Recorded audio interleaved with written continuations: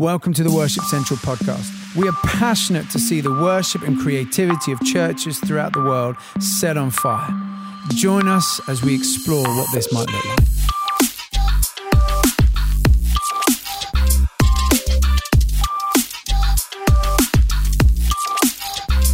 Well, hello. Welcome back to the Worship Central podcast. August edition. August episode.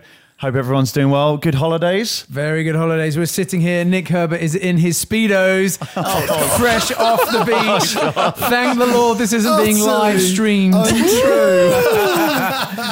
What have people been up to? Anything exciting? Little cruise for me. Cruise? Oh, Yeah. Wow. On Where a have boat. you been? Where to? Well, you know, bit of northern France, northern Spain and back. Lovely. Very nice. Yeah, very And nice. people going away this month, right? So No, I'm here ministering to the people. sure. Finally. Sure, yeah. We've got a great episode lined up today. We've got live chat with Dr. Drake, bringing some content around Holy Spirit-led worship. We're going to have a song feature. We've got a guest interview with Jeremy Riddle. Yeah. And we're going to be taken to the bridge with Herbs, who's going to give us some insights around songwriting.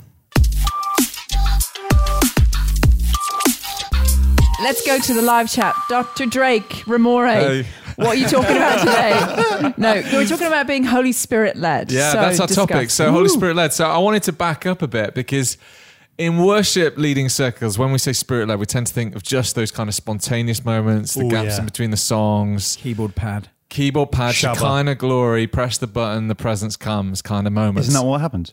It can be, Luke. But I want to back up because I think there's something really important about that whole life of the Spirit that Paul talks about. And I think it's to do with posture. And I think that's a helpful word. That kind of openness, you know, when we pray, come Holy Spirit, we literally open our hands. So that posture of openness that comes. And I was thinking, well, how do you get that posture of openness? And what's it mean to lead out of that place of openness to the Spirit? And one of the insights that I think is interesting, because theology is never like just isolated in a room. It's always interacting with culture. It's always of the time as well. And one of the interesting things from psychology and leadership studies at the moment that's interested me is this idea of the incomplete leader. And they talk of the incomplete leader, this need to be in team, and you know that you can't just do it on your own. And I want to take that concept, apply it to life of the Spirit, because I find it really helpful to remember and remind myself, hey, I am incomplete. So in and of myself, if I try and lead this time, if I try and live in this moment, I'll do it in my own strength unless I am coming prayerfully to the Lord like dependent and saying, fill me up, Holy Spirit. I need you. I need you for this task. And so the great lie that comes to us from the enemy is, hey, you can do this on your own. Like, you'll be fine. This event will be fine. This moment in the workplace will be fine. On your own, you can do this. And, you know, that's not what Scripture says. Scripture is saying, hey, don't try and do stuff on your own. You've got to do it out of a posture of openness and dependency on the Holy Spirit. Because his life, his power is where the fruit comes. Yeah. That is kingdom fruit and not just our own effort. And again, in the church, there's been this tendency to kind of go one way or the other on the extreme of it. But I like the Eastern Orthodox talk about synergy. It's our work plus the Holy Spirit's work. So it's not like totally remove myself. It's like, no, what is the unique, say, Anna Hellebroth? What's the unique particularity of you? And when you're open to the Spirit, what does that equal together? What's that equation of Anna plus the Holy Spirit making you fully who you were designed to be? That's Anna being Spirit-led.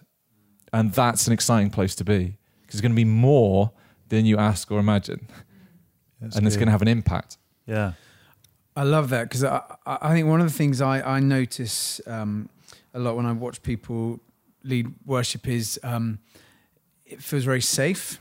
And I think there's something I find compelling when a worship leader leads out of that vulnerability, that rawness, that sense of desperation, the sense of wonder at who God is. And when they throw everything of themselves in, and it feels like this isn't just turned on for a Sunday morning, but this comes out of who they are, inspired by the Holy Spirit, it's a powerful combination. And I think it inspires other people to bring all of themselves in worship. And one of the things we've talked about before, but it feels like there's been such an elevation of professionalism in worship, the elevation of giftedness, and there are so many gifted musicians, singers, which is why a lot of our worship can feel a bit more song-led. Yeah. And it's great, well thought through content, brilliant music delivery. But there's that spirit-led thing where it feels a bit wild. You don't quite know what's going to go next, and you create space for God to do the immeasurably more. And that's risky. That needs conversations with senior pastors, church leaders, so that you're all on the same page to create that space. But I think it's absolutely necessary and desperate, because I think so many people, I hear them saying, I'm bored in worship. And I think giftedness can only take us so far. That's right. One of the things that really impacted me the last couple of years is John Mark Comer's book, Garden City. And he talks a lot into this whole thing of that God's asking us to partner with him. And I love that, Holy Spirit plus Nick Drake, Holy Spirit plus Tim Hughes or whatever. And this idea that actually we've got a job to do on the earth to cultivate something that actually the Garden of Eden wasn't necessarily just like a pretty kind of grass and flowers kind of vibe. It was actually a wasteland to work the earth. And I sometimes think as worship leaders, there's a mandate in us to draw something out and to partner with the Holy Spirit to unearth something in the congregation and in the people that's in front of us. And I love this idea of partnering and asking, Holy Spirit, how can I bless what you're doing? How can I work with you today in this meeting, in this church? And that's right. And Spirit-led, therefore, has a much broader meaning, a much, big meaning, because again, the Spirit, his leadership is towards the end. Eschatology is the theological word for it, like the end time where all is restored. All is, the garden city, the Revelation 22 imagery, where everything is how God designed it to be and restored in full completion through Christ on the cross. And so again, spirit leadership and being spirit-led on that big level is that we are playing our part in that kind of leadership. Yeah. And leadership without the Spirit is ultimately going back to self in some way. Yeah. Is leading back to self often, because that's the power of sin. Yeah. Whether we know it or not. How do you guys then cultivate that dependency in leading worship so that we are realizing we are the incomplete leader? I mean, Nick, you'll be brilliant on this. Nick, but tell me, what does that look like for you so that when you lead, you're mindful of all of this? Well, one of the things I was just thinking then was around, I often ask myself this question, which is, what do I have faith for? So if we went around here, some of us would think, actually, we all should believe that God heals, but some of us will really think, I know that God heals. I know that God heals. And I try and work out and pay attention to that and allow that to sort of shape my experience of life with God, like off stage as much as on stage as well, and go, if I'm leading worship, if I'm thinking about a set list and I'm thinking about what I'm going to do in that moment, I'm thinking, what do I have faith for? What is it? And that's come from just life of disappointments and hopes and dreams and all those things that somehow manage to shape and fuel and this furnace, and what comes out is well, I believe God can do this. However sort of weak I might feel in the moment. I've also felt like there's a human side to it as well that you've often brought, Nick, as well as the spiritual, which is kind of like, just do something different. Like, I feel like often what you'll do in a meeting is just like, let's just mix it up, because we get so habitual as humans, we just kind of get stuck in a rut. And I think, I don't know whether you feel like that's a deeply spiritual thing or more just like, hey, come on, let's just do something different. What I love, I'm trying to it's getting into my brain right now, listening to what Nick Drake, Dr. Drake's been saying, because I'm just kind of think, so is this all about us becoming as fully human as we possibly can be? Like really understand? Because I often think that with worship, like there are always going to be those songs, right, that everyone loves, everyone can play, everyone can deliver. That's what makes them a great song. But there are other songs where if we went around the room, you go, actually, I love that song. And the person next should be like, I don't like that song. Like, I wouldn't lead that song. And there's some well-known songs I even think, I'm not sure I want to lead that one for whatever reason. And I think that then becomes about taste, like what you love, what really moves you, what drives you. And trying to own that is kind of key in some ways, but it's actually quite hard to do when we try and systematize everything as well, and what does that look like, being led by the Spirit, and how do we manage that? And I think there's a deeper theological point here about the supernatural, because again, you can tend to think the Spirit-led is equals supernatural. Yeah. Right. And again, I think there's something deep about fully human that leads to this phrase super normal.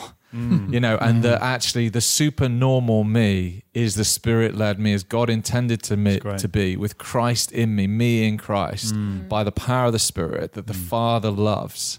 That's this kind of X Factor anointing moment rather than just my natural gifting, you know, because I'm fully me. I'm being restored and remade to be me. Yeah. And it also takes a lot of pressure off. Like, I love what you're saying, because if you're having a bad day, which we all do, or there's stuff going on in life and you think, gosh, like, I don't know if I can do this today. Well, that's exactly the point, isn't it? You can't do it. So there's a beauty in that. And I also think, just coming back on what Nick was saying around how you cultivate this life of being spirit-led, not to go too big on the whole personality-driven thing, but I do think the expression of what that can look like, as Nick was saying, can be so different dependent on your personality type. Like, I know for me in a set, I'm always wanting to be planning a point of an I don't know moment. Like, I don't know what's going to happen here. Yeah. Now, for some people, like for Luke, for example, he's a bit more in the moment.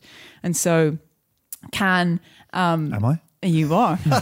You can actually do that in the moment a bit more, whereas I'm much more preparation kind of person. So, right. But even though I'm preparing for an I don't know moment, I'm actually better at leading. I'll lead something better if there's some preparation done in that, even if I don't know what the prep is, if that makes sense.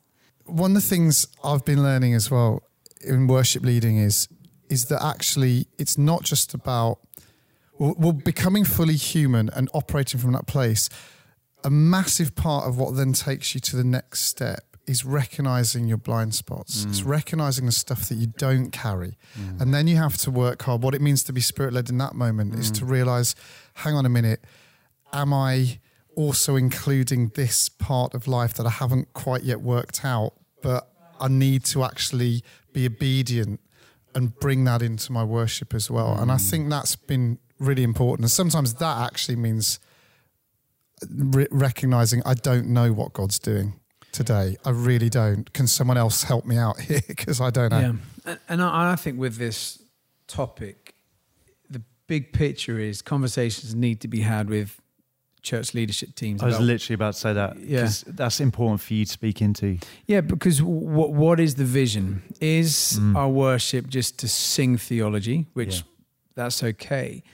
But if we believe actually we worship a God who can do the impossible, who can do the supernatural through the supernormal, we need to create space for that, and we need to educate a congregation and build a culture where that's okay. So you need to create space for risk, for spontaneity, for worship leaders to feel empowered, to bring leadership.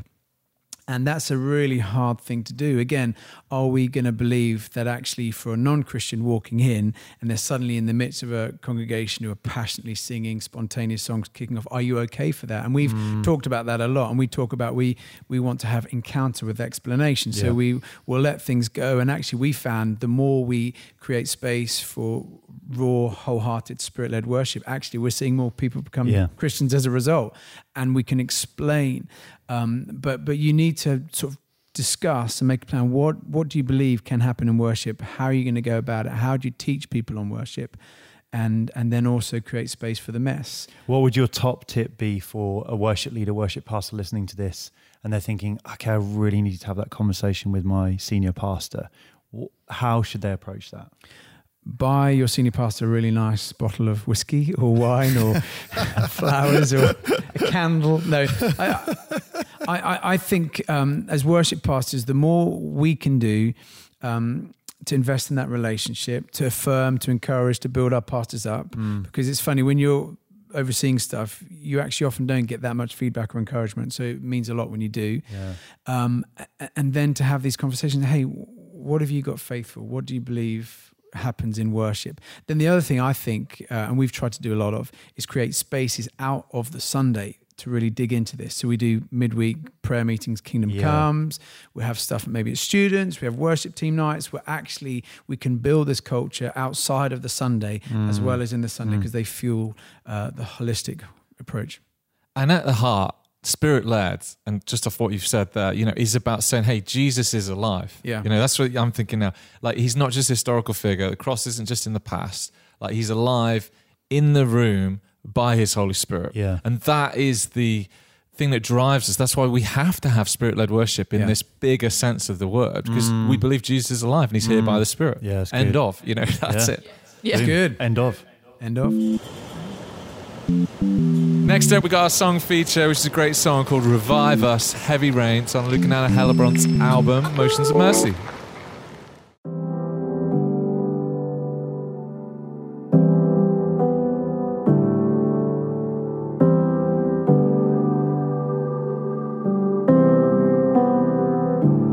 Come like a fire, come like the wind. Your presence is heaven, heaven right here. Breathe on your people, call by your name. Show us your glory, lead us, we pray. Revive us, revive us again. Pour out the power of your presence.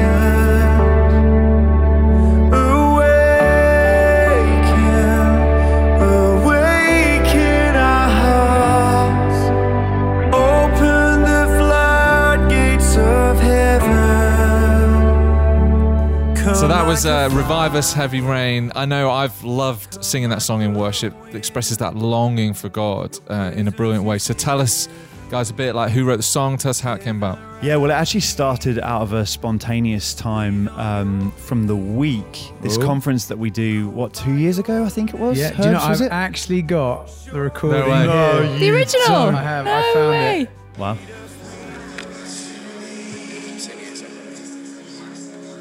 Come like a fire, come like a wind.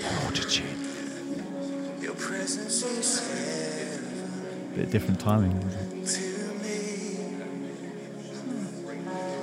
Come like a fire. So I think I just sung it Yeah. live, and then you like pulled me aside and was like, "Oh, let's just get that down quickly."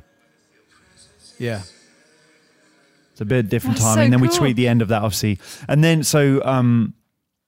then Herbs, Tim, and I, and another guy, I think it was Jimmy, were in a different songwriting session, and we were working on a different song that had the Revive Us. It was about breathe. It was about the Spirit still, wasn't it? Yeah, but it Breathe. had the Revive Us as the chorus of that song, didn't it? I think. Revive. I Yeah. think we came up with that, yeah.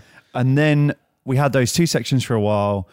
And it was one of those like labor of loves, like, oh, is this song ready? Oh, we had a different bridge. We tried that for a while, didn't we? Just didn't. Show us your glory. I still think it should have been. It went exactly like that. It's like an 80s rock anthem. No wonder it didn't get on.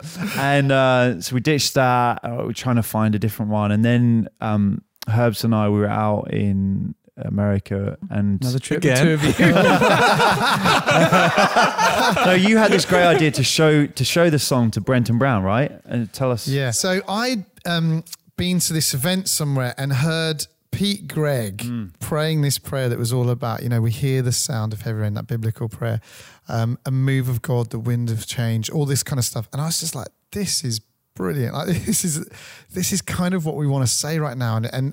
And then it links in with this song, and showed some of those lyrics to Brenton Brown, and he basically helped put some music around that, and we worked on that a bit. Yeah. And that's sort of that section of the song that kind of, it's felt like it kind of really connects in worship in that moment in the song. Yeah. I love this moment, like the snare hits at the end of the chorus, and it's like this, poof, and then it just feels like every time we do it, it just, it's like it kind of gathers people up into this thing of like the more of God, like what you're saying, like, oh, we want to see the more of God. We want the Holy Spirit to revive us and to bring renewal to all things. I think that's why that bridge of Great Your Lord has been hitting that kind of nerve so well. All the earth will sing your praise. Is that Shout right? your praise. Shout your praise. Sorry.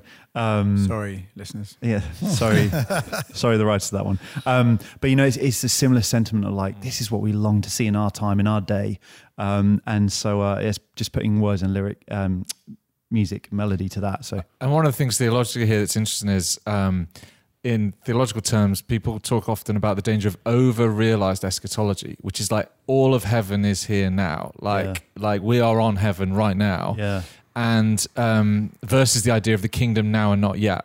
And there's this tension often in the Christian life between these things and how you then deal and talk of theology of suffering, etc. yeah, right. And I remember once sitting down with my pastor and talking about this tension. And he said to me, the thing is, Nick, all we know is there's always definitely more of God. There's always definitely more. No matter where we land on this theological spectrum, Yeah, there's always more of God, and we should be always orientated towards the more. yeah, right. And so having a song like this that pulls us towards the more of God and that prayerful longing for his kingdom to come, you can't go wrong. Yeah, and I'd even say just practically, just for a moment around songwriting, this is a one that we pressed into in terms of the more. Like, Yeah. so we had the initial section, but then we crafted it. So it was Herbs, Tim, myself, Brenton, Jimmy James, Will Weeks, a whole bunch of us like, let's go after this. We know there's some gold to get out of this. Let's go after it. Let's keep crafting. There's more. And do you remember that? I thought this was so fun. Like last year at Wildfires, we were at this event, Wildfires, and you played the song, I think for the first time live, happening in that environment, brand new event, first year. Yeah. And as you played it and it finished, there was this absolute downpour of heavy rain that hit the sort of the marquee, and we just waited and no one said anything. Yeah. And it was just the heavy rain, and it felt like this moment when we called upon something to happen, and God was just saying, "Yeah, I can do this." And I don't know, it was really super special. Yeah.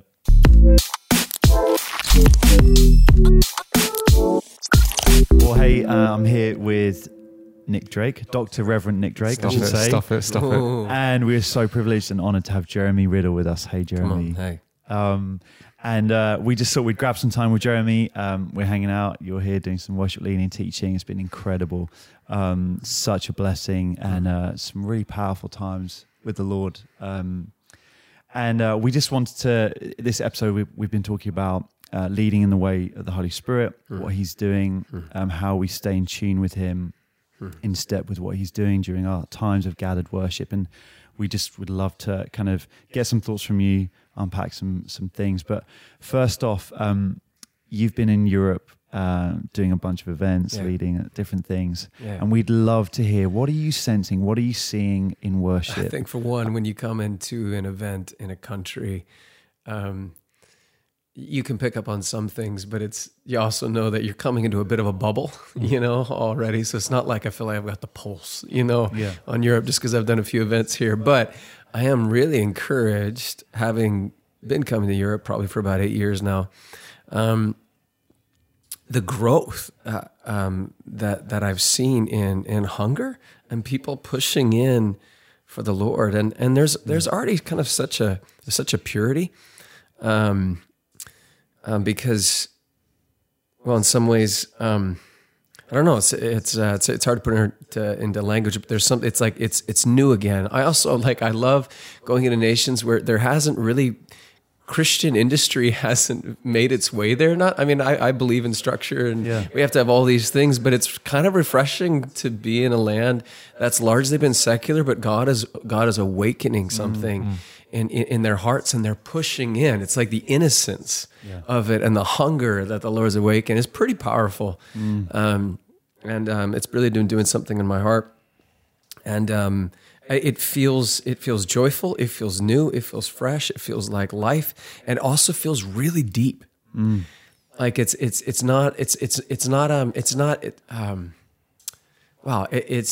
like you can go to events where there's lots of excitement and like momentum, but this doesn't feel like that. It feels like people experiencing something very deep. Like it's a deep work that the Lord's doing, in their heart. And so there's a childlikeness to it, and at the same time, something really beautiful and ancient about what's happening. So I don't know. That's terrible articulation of all of that, but it's an attempt. But worship is coming alive. and not just like the led worship and knowing how to sing a song. Like most of the events that I've been doing in Europe, at some point the crowd takes over and they just begin to worship. Yeah. And like I don't know, that's just special. Yeah. So In terms of that, the taking over thing, we were having this conversation earlier, but one of the things that we long to see as worship leaders, and I don't know whether this is just something kind of happening at the moment that feels current in terms of the way that we worship, but that song of overflow, the song that just comes out of the corporate, lyrics on the screen. How as worship leaders do we encourage that and I guess pursue it ourselves, but also help release that in the room that we're leading?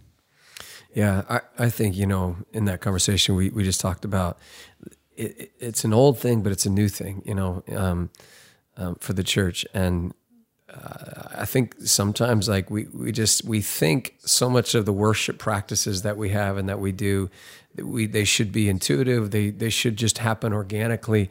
I think what I'm learning at least is how much of worship culture has to be taught. Like it's not naturally,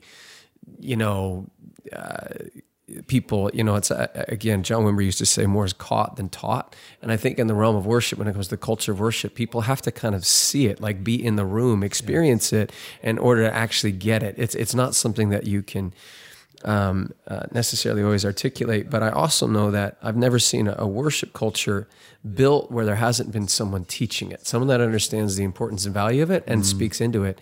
Because there's certain things, it's this is just part of my journey. I spent 2 years leading, in the Bible Belt and, in the States. And it wasn't, these events that I would go to, I realized that I was used to leading in places where there's an existing culture of worship. And I had no grid for what it would be like to lead in one that didn't, and so I would do my thing and I would just lead and just expect people to do what they would do, like they're going to lift your hands and worship and just engage with the Lord. And they didn't, they just looked at me, and I was just like, I don't know what to do with this. Yeah.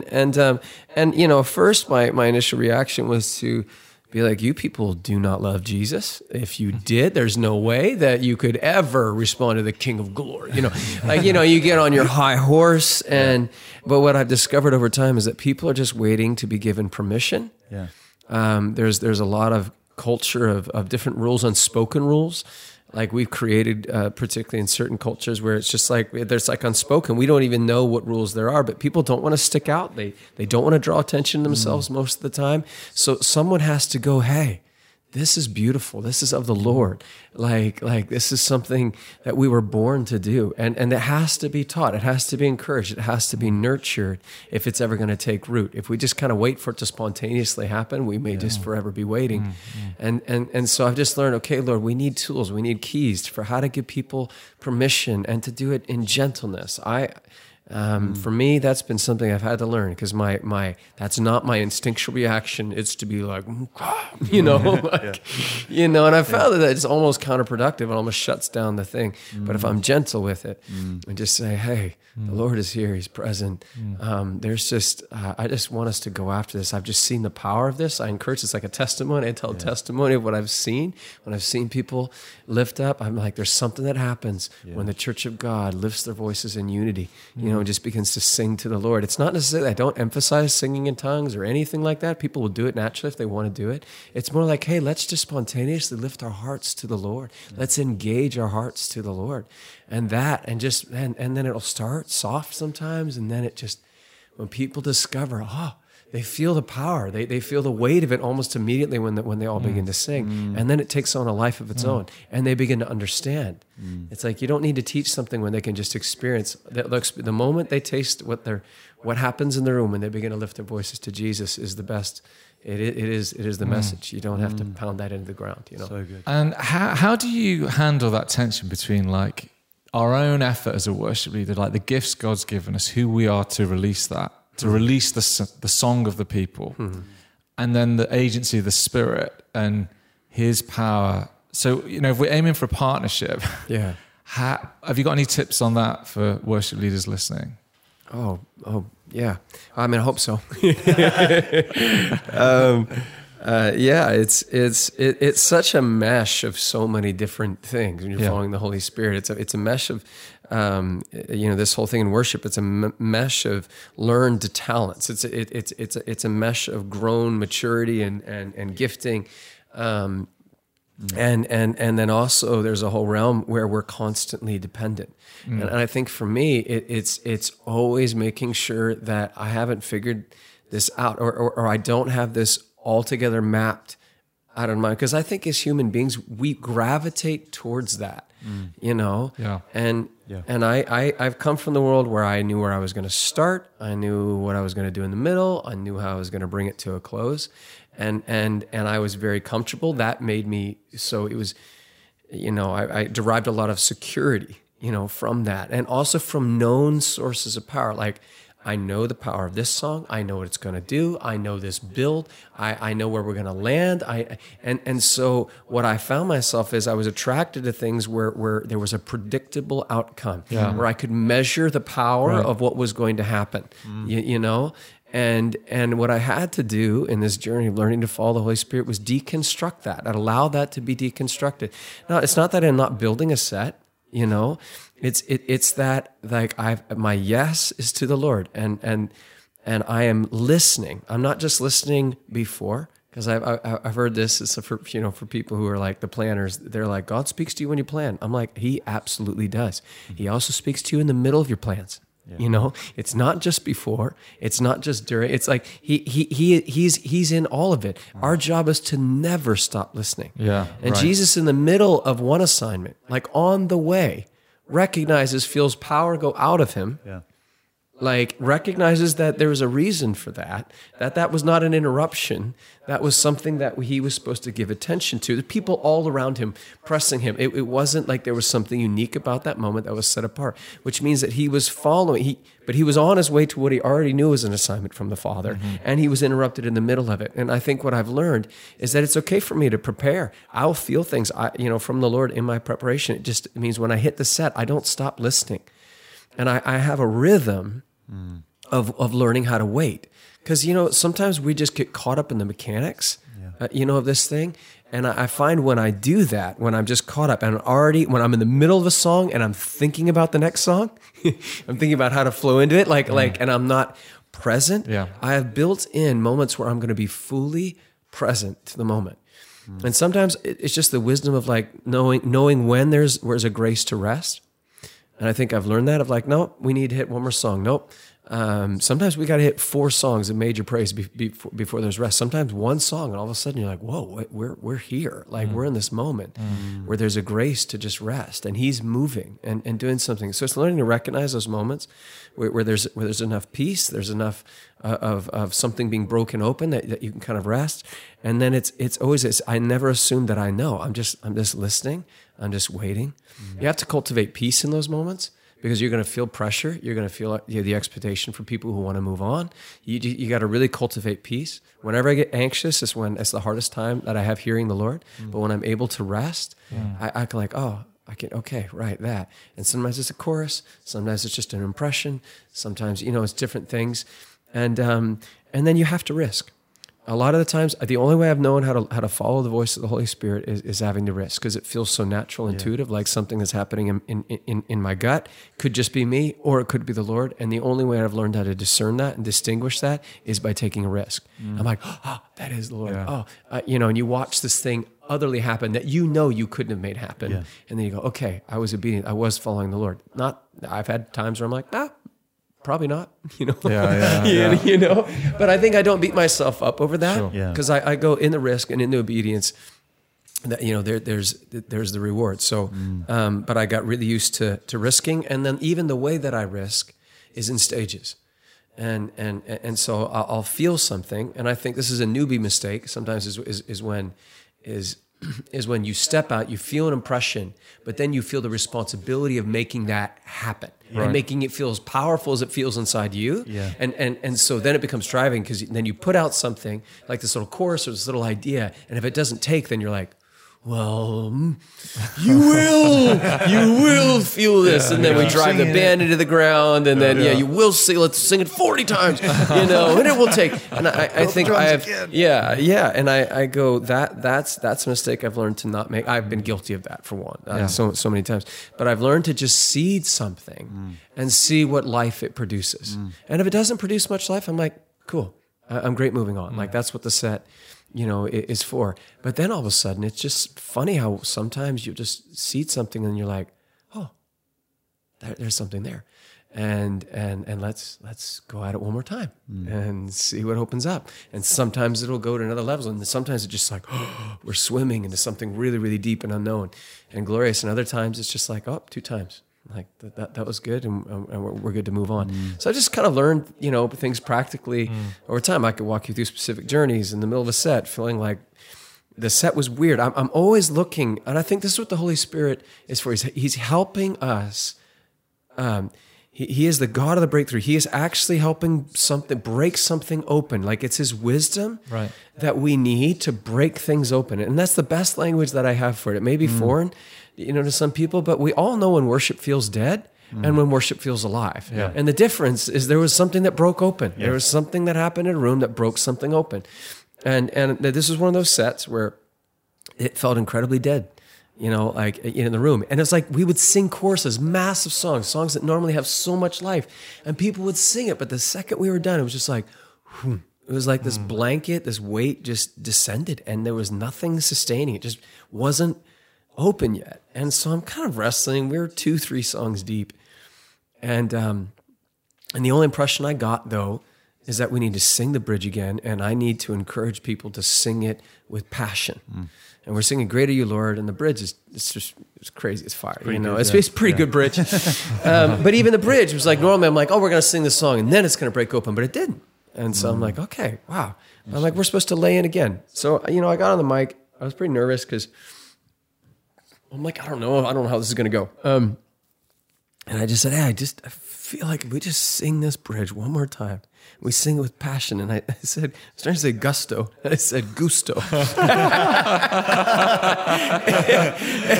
And to this day, it's funny. I've heard a couple of worship leaders say, sing it with gusto. And I'm like, oh no. That's the name of a food delivery company in the UK. Someone's like, who's Gusto? Who's Gusto? Where is this Gusto you speak of?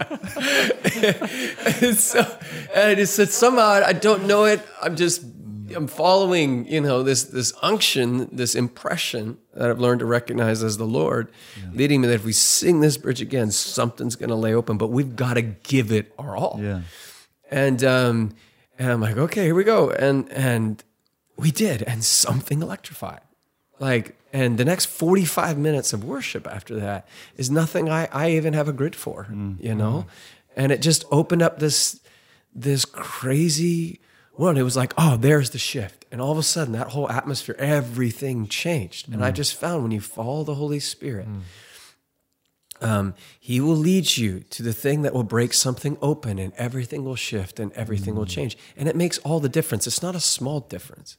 Like if I can, it's like I can break my worship leading ministry into 2 parts. The part before learning how to intentionally follow the Holy Spirit and the measure of power that happened through my life, and then the part after that where I learned how to intentionally follow and risk to be obedient to the Holy Spirit. And it's night and day, like night and day. And again, you miss as much as probably more. Like that's the nature of the journey. We bring all of our baggage, into this. There are times where you hit a few wins and you have some Peter moments where you're like, the Lord's like, Peter, this is revealed to you. He says, you're the Christ, the Son of God. And he has a super high moment. And the very next moment, he's like, get behind me, Satan. Like I've had these moments where you're like, oh my gosh, I am moving in great power. And then you're just like, wham, and you have these like, it hasn't been an easy journey, but the fruit has been so undeniable that I can never go back to just leading the same structured ways without listening and waiting and being faithful to follow the Holy Spirit. Just can't ever go back. Amazing. Yeah. One last question. For worship leaders listening to this who want that and are hungry for that and are praying into that, but maybe aren't in environments where that's maybe given permission or sought after or really, what would you say to them in that kind of place of struggle? Yeah. I'd say baby steps, vulnerability, humanness. No one's looking for someone to be an expert. Sometimes when we do something in the prophetic, we're following the Holy Spirit, we feel like we've got to like, thus saith the Lord, and I just go, you don't have to put any of those airs on it. People have so much respect for someone who's just going, hey, if you feel the need to talk, or you just, or maybe it's just a little impression, like, you want to sing. If you're building a context, I think people have so much grace and respect for someone just going, hey, I just feel the Lord. Like, I can't get this chorus out of my head. I think it's the Lord.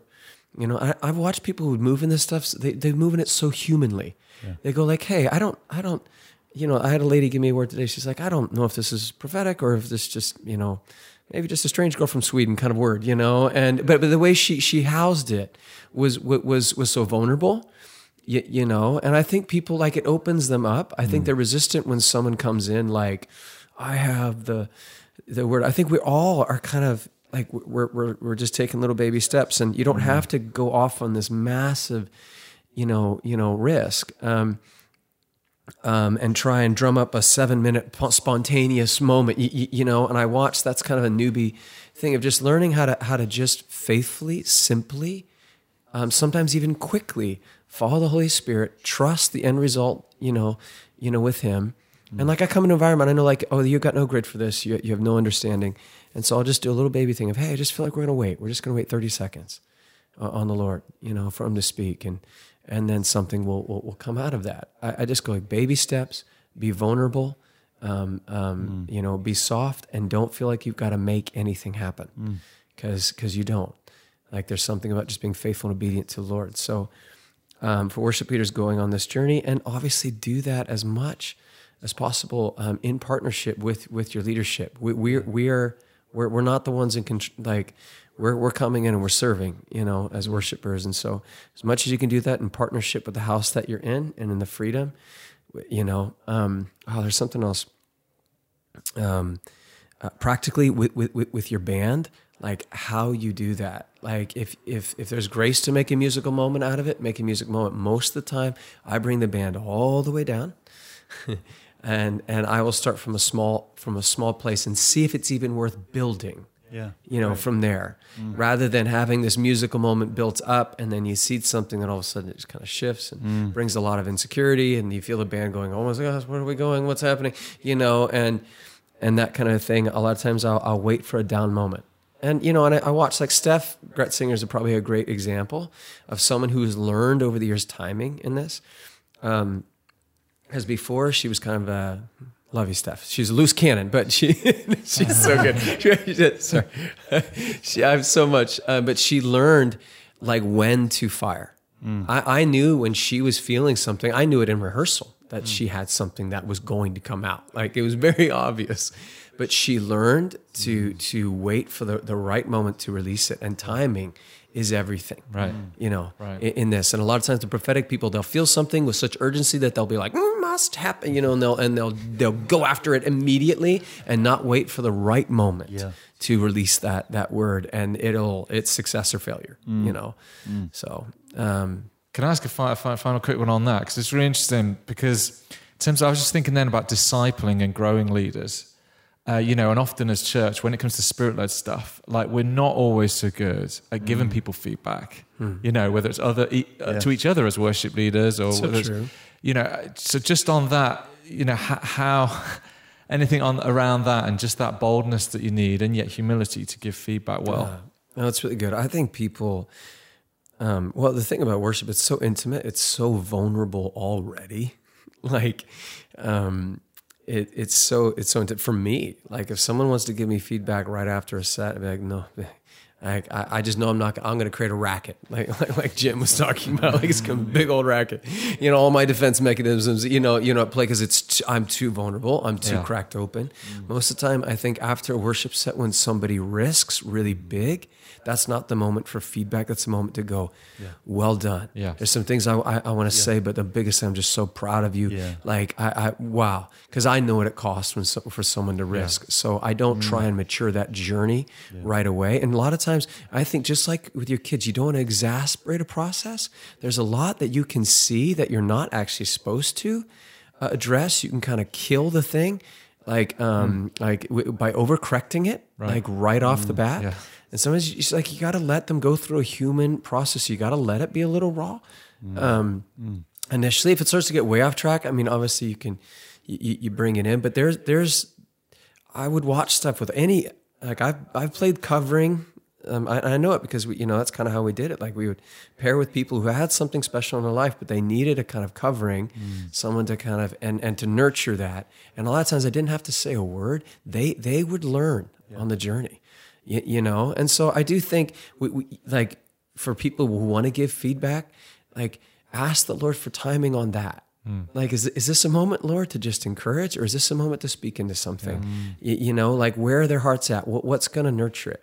Because sometimes I just need to know that someone believes in me and sees what I'm actually going for. Yeah. And when I know someone sees that the purity, at least of my intent, however bungled the manifestation of it was, if they just see that, if they know what my heart's after, all of a sudden my heart's open for their feedback. I think we start with like feedback first before with belief and going, oh, I see you, son, daughter, I see you. I see that thing in your heart. I see what you're going after.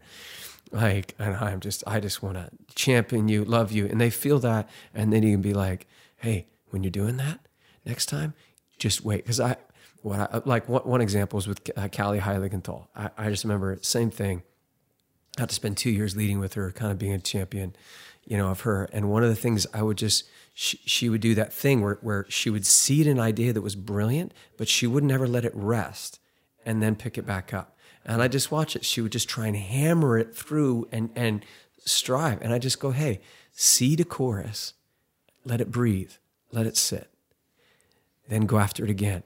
And you watch it. Like if you give it a chance, it's like give this brilliant little melody that you spouted out like a chance to take, like people to ingest it, then go after it again. That little thing.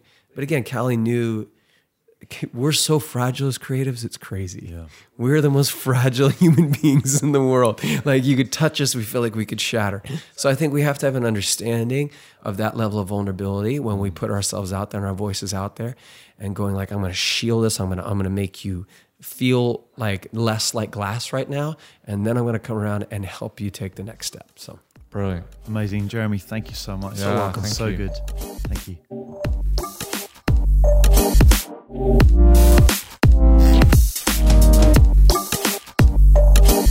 Okay, let's take it to the bridge. So, Herbs. Thanks, Hannah. So songwriters out there, wherever you're at on the journey, here's a little bit of wisdom from the great performer, artist Emily Sandé. I heard her say this somewhere along the line. When the song still stands strong without all the instrumentation and production, as fun as that is, you have something that will live longer than fashions in sound and production. What I love about that is, right now when you look at worship music, there are a couple of things going on. One, it's quite short term, more than ever before. Like there's a treadmill, songs rise, they go, and also we're very production heavy in a lot of the way we think about worship now, particularly not for all churches, but there's this thing about, do you have a track? Can you play a song? Is it produced? What's going on? And that's the way we hear a lot of the music, of course, on the radio. But I love this idea about trying to write a song that lives longer. And that really is my heartbeat. I would love to be thinking about that when I'm writing songs. What are the songs that aren't just going to last for like 3 months? What are the songs that are going to last for years and years and resource the church and remind people about who God is for years and years and years? And one of the major ways of doing that is just to make sure that the song makes sense and stands strong without anything else around it. And sometimes that even means, without a great singer singing it, does it hold up in any situation? So I want to encourage you, if you're in a situation in your church where you don't have all the production, that's fine, because if you're writing a great song, it will still shine and stand out.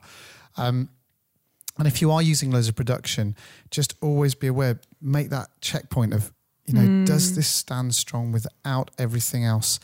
And then hopefully we'll write some songs that live a little bit longer. Very good. Very good. I remember working with a producer, and he was going to do a bunch of tracks for this album, Hold Nothing Back, and I was going to send him demos, and I actually did send him some demos, and he sent them back and said, no, just want you and an acoustic guitar. It's brilliant. So because it's the real test of a song. Yeah. Good Absolutely. production, we all know, covers a multitude of sins. Songwriting And sins. that was your best album ever. That's good. Brilliant. Thanks so much for listening to this episode. Make sure you subscribe and rate if you like it. And if you have any thoughts or questions, then please email in podcast@worshipcentral.org. See you next time.